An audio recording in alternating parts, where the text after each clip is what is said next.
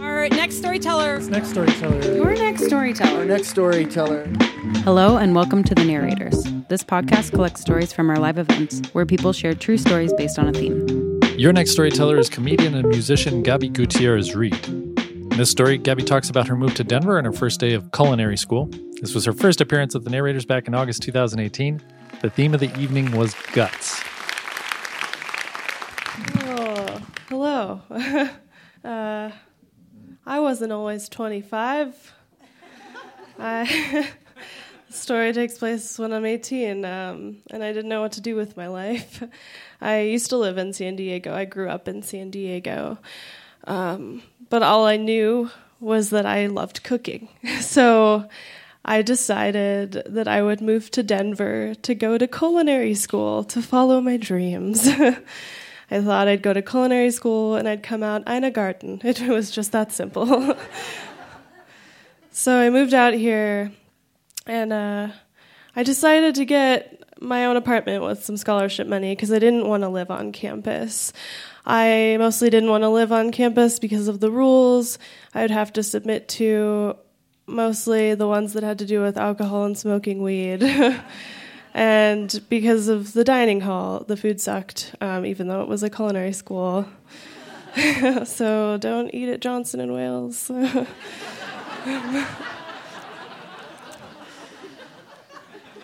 So I didn't get to have a roommate to get all excited about the first day of school with, or talk about how we get ready, or what's going to happen. And if you know anything about culinary school, it is compared to military school just because it's really strict. You're expected to show up 15 minutes early because that's on time, and if you're on time, you're late. You need a perfectly white uniform that's ironed with starch, and you get to wear these fluffy pants that look like a picnic blanket, and they're really comfortable, and you can't wear any makeup.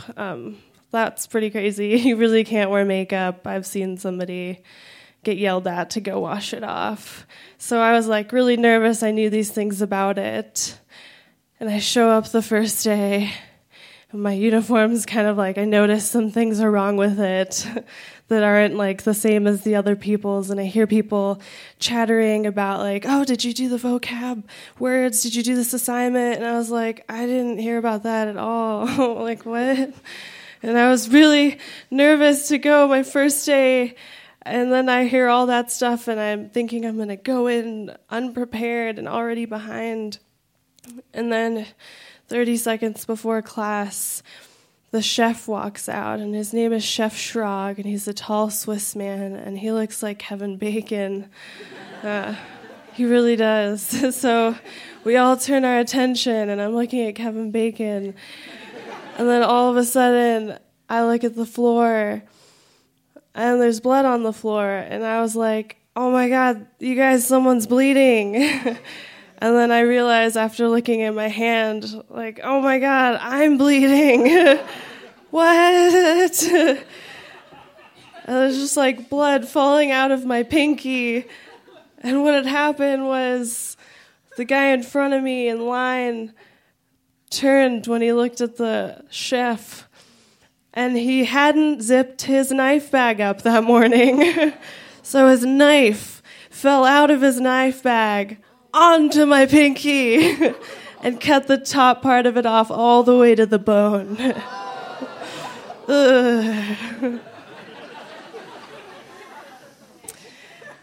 And his name was Greg.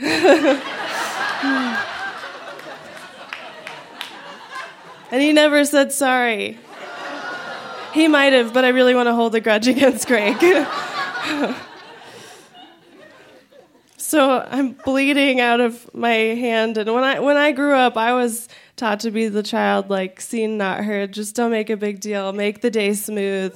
So my first reaction was let's keep this on the DL, Gabby. You could just walk away slowly. But everybody was looking at me and all these eyes on me, and I hadn't made a sound at this point because I was just shocked, and I was don't. And other people were gasping around me and calling people to come over, check this out. So some staff members had put cones around me to keep people away. And the dean finally showed up, and he directed me to grab the hand towel on my apron and like squeeze my pinky as hard as I could and to stop the bleeding and hold it above my head. So I sat with him for a while waiting for security to escort me to help me get to urgent care. And so I'm waiting. Security finally shows up, escorts me to his car. And the first thing that he says is, "Oh, man, not again. Somebody blocked my parking spot. Oh, these people, they just don't care about your feelings. They don't read the signs. They have no regard for what you have to deal with every day." And then I was like, "Oh, my God, I'm so sorry. That's my car." Oh, I'm so sorry. I can move it. He's like, no, I can move it. And I was like, oh, no, I'll move it. I'll move my car. And so I get in my car and I let go of the towel and it stays probably because the blood dried. And I find a spot and I have to parallel park. So I'm like using one hand and it's like definitely the most gangster I'll ever feel in my lifetime. And I get in the spot, and the security guard gets me to a taxi, and I don't know what taxi it was. It was like the 333-333-331. And I get in, and he's like, "How are you today?" And I'm like, "I'm good." And he takes me to urgent care, and I get there. The doctor peels off the towel from my finger, and she says, oh, great. Wow, that looks like a clean cut. Oh, perfect. And I hate it when people do that. It's like, no, you know what would have been perfect is if it never happened. Don't make it positive. It's like when a phlebotomist is like trying to make small talk and they're sticking a needle in your arm and you're like, "I don't buy it, lady. You're still sticking a needle in my arm." Yeah, it would have been, I just wanted to hear, like, it would be all okay, and we surprised you by flying your mom out from California. Like, that would have been great. But I didn't have any skin left. It was all gone, so she couldn't stitch it. And so she pulls out some skin glue, which is creepier than it sounds, but it's just a medical adhesive that is put onto your finger that's waterproof, that stays there for a while. So I'm all done getting patched up, and I take a taxi home, and I'm just like so confused, and I don't know what to do with my life. I'm like, this seems like a bad omen. I didn't go to culinary classes that semester, but my mom encouraged me to just keep going, because even if you get off on the wrong foot, you can still get through things. And I ended up with a culinary nutrition degree, and I don't use it at all. But, you know, I can make a damn good pie crust, and that's all I need in life. So thank you very much.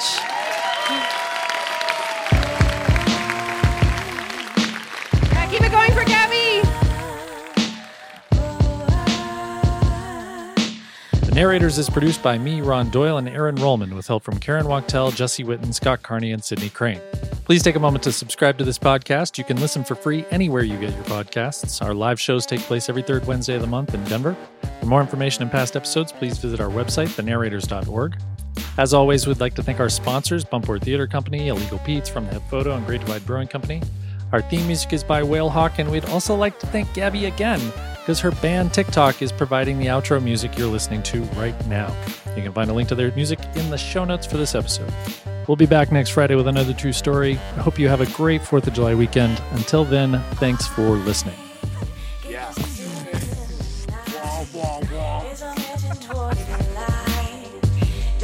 Friday.